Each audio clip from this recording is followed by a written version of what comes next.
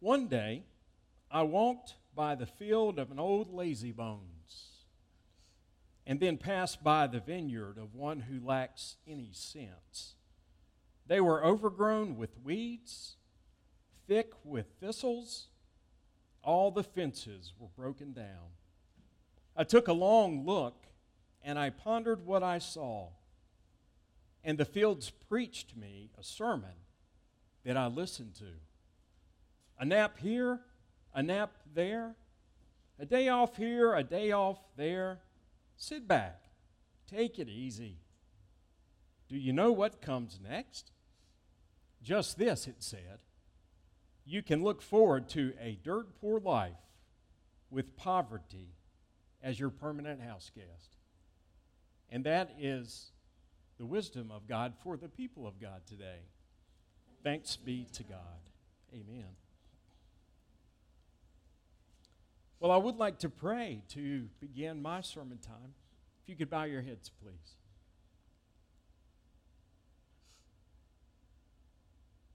Lord, through the wisdom of old, the wisdom of the ages, passed down to us by those who have come before us in faith, we pray that you would speak to us about our lives here and now and all that we are confronted with and carrying and need to hear from you today for. I ask these things in Jesus' name. Amen. Well, I decided to title my sermon today, Old Barns, and I have a nice picture of one there. A couple of months back, I stopped by to visit some old friends of ours that I've known for about 20 years, and wanted to just check and see how I was doing. They were members of a church that I first pastored when we lived in Davie County. And I remember a call that I got just a couple of weeks after I arrived there from the owner of that farm, who was the father of who I stopped by to visit. And the phone call was quite unexpected, and I didn't know what to make of it. And he said, "Preacher, are you ready to get up hay today?" And I said, "Excuse me?" He said, "This is J. Roy Foster, and I'm calling to see if you can come down after lunch and help us to get up hay for our barns for our cows." Well, I didn't know what he was talking about, really, and I'd never done it before. And so I said, "J. Roy, what are you talking about?" And he said, "We need help today. After lunch, you should change into some working clothes and come out to the farm, and if you come at noontime, Mitzi will even fix you a sandwich before we get to work." And I hesitated and said, "I've never done it before, J. Roy, and they didn't teach us that in seminary." I was young, in the 20s, that kind of young. And he said, "Don't worry about it. Just come out. We'll show you what to do." And I hesitated enough to say, "J. Roy, why did you happen to think of me to call to come and help you do this task?" And he said, "Well, every preacher we've ever had for as long as I've been alive has come out when it's time for us to get up hay. And besides, I imagine some of what I make off my cows will probably make its way into the offering plate to pay your salary one day as well." And so I learned how to get up hay. And I learned what hay fever was. And I learned what it was like to work down on the farm, a dairy farm, if you will.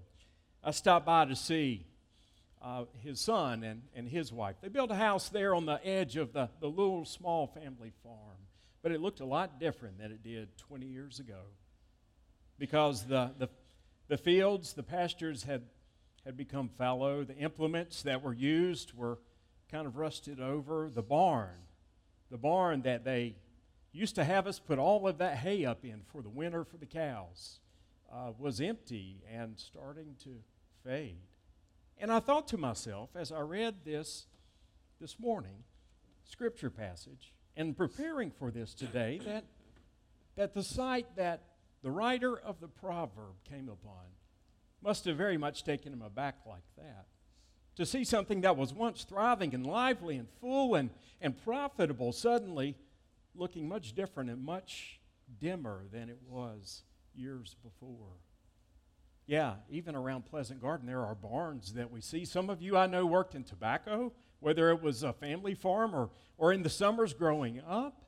And that's unprofitable, unable to sustain anymore for a small family farm, it seems. I've done weddings in barns now because there's such a glut that people have converted them into dance halls and into wedding venues.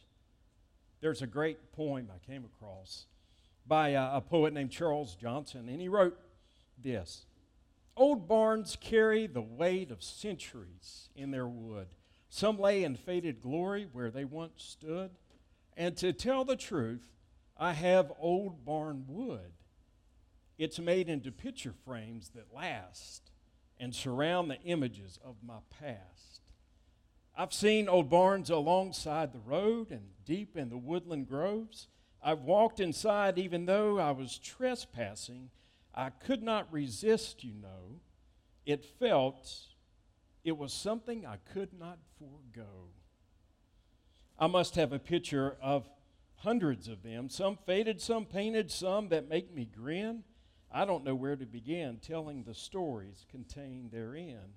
If I could, I would save all of them." Old barns. I want to use as an allegory today that for life in reference to what the writer of Proverbs witnessed and saw, the godly wisdom that comes to us today from this proverb. I love that verse 32. "I took a long look and pondered what I saw," as Peterson paraphrased it. And the field that I saw preached a sermon to me. And so I want to preach a sermon today based upon that image. What truths can we glean from that? Well, first there's the issue of neglect, isn't there? When things are left alone, when they're not used for their intended purpose, when we neglect them, there is a consequence to that, and it usually is decay, right? Things that go unused for their intended purpose tend to dwindle, to fall out of condition. I remember seeing my great-grandmother's house when I was growing up in East Point, Georgia, near downtown Atlanta, now where the Atlanta Hartsfield International Airport is. My grandfather built that house in the 1880s, and every summer, because my mom was a school teacher, she would take my sister and I there to visit. My great-grandmother and our extended family. It was a place where we would run and swing on the big oak trees, sit on the porch and the glide swings, where we would drink Coca-Colas in the little bottles that our grandmother would buy for us because we were making a special trip. 20 years later, when I arrived in Atlanta for seminary, Jenny and I had moved there. I went to see my great-grandmother's house. She had long since departed this life, and I was shocked and amazed at the condition of her house. This solid, firm house, the roof had sunken in. Weeds were so tall you couldn't even walk up to it to the porch. The driveway was in disrepair altogether. And when they came to make room for the next runway at Hartsfield International Airport, the city was preparing to move the house off-site, but it was in such terrible shape that they just had to tear it down and demolish it altogether. Life is like that. We can neglect things so long before they start to decay, and they soon begin to fall apart. And that's how it works with houses, isn't it? And with barns. That's how it works with our health. The older you get, the more you realize that you have to maintain what you have or else. That's how it works with business, I understand. And that's how it works with our relationships as well. Neglect has a consequence, a price, and it is decay. Another lesson in this proverb is that of stewardship, one of taking care of what it is that we've been granted, providing the paint that needs to keep something solid and firm, the attention that is needed for relationships to be vital, the exercise and the good eating to keep up our health, being a steward of what we have been gifted and granted by God is an important part and full of wisdom for us to take care of and not take for granted. Jesus tells that famous parable about stewardship, the talent parable. Do you remember Matthew 25? When a landowner gives certain amounts of money to 3 of his servants because he's going off for a long time, and he gives to them varying amounts and tells them to be wise with it and take care of it while they're gone. And he comes back, and 2 of those have neglected to pay any attention to those talents whatsoever. But one has given great attention, and it's thriving. He has multiplied it. It's been fruitful, what he's done with what the landowner's given to him. And to that one, Jesus says that the landowner told him, "Well done, good and faithful servant. You've been faithful with the little that I've given to you. Now be faithful with the lot that I will give you now." To the others, he echoes what is said in this proverb about laziness and says, "You lazy and wicked servants, you've taken what I've given and gifted to you, and you've done nothing with it." Stewardship is an important part of our life. In our relationships, communication is key. Spending time with those that God has gifted us with and blessed us with is essential. Listening more to those that need us to listen is vital. Asking how people are and being concerned and showing compassion to them is a great step in being a good steward of the relationships that we have. Those in our family, those in our marriage, those among our children. Now that all 3 of my kids are out of the house and no longer front and center in my attention every day, no longer waking me up too early in the morning or staying up and keeping me up too late into the night, I find myself having to be more intentional about staying in touch with them, about connecting with them, about being a good steward of my relationship with them. And it's challenging in a lot of ways for them and for me. And it's changed the dynamic of my relationship with them. And yet I realize they are gifts from God, meant to be nurtured and invested in and taken care of. And that's what I'm called to do as a father. There's our relationship with God as well, that we can easily let fall into disrepair, right? It's one thing to know about God, isn't it? And to be knowledgeable and mindful and to grasp who it is that God is, and even to grasp God's promises. But to neglect a living, breathing relationship with God, well, that will lead to difficulty all along in life. It's a challenge to be prayerful every day and to stay in God's Word and hear what God wants us to know for that day and is trying to encourage us and build us up with and even challenge us to stop. And yet, if we don't, into disrepair will fall our spiritual life, and we will be weighted down by the things of the world and worried about all that is out of our control, and we will lose sight of what is most important in the kingdom of God and not just in this world. You know, there was a list of 7 deadly sins that the church fathers back in the Middle Ages put together. Do you know what these are, 7 deadly sins? There's 7 of them. Newsflash there, right?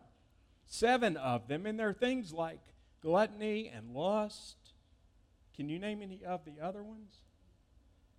Maybe I'll preach a sermon series on the 7 deadly sins sometimes.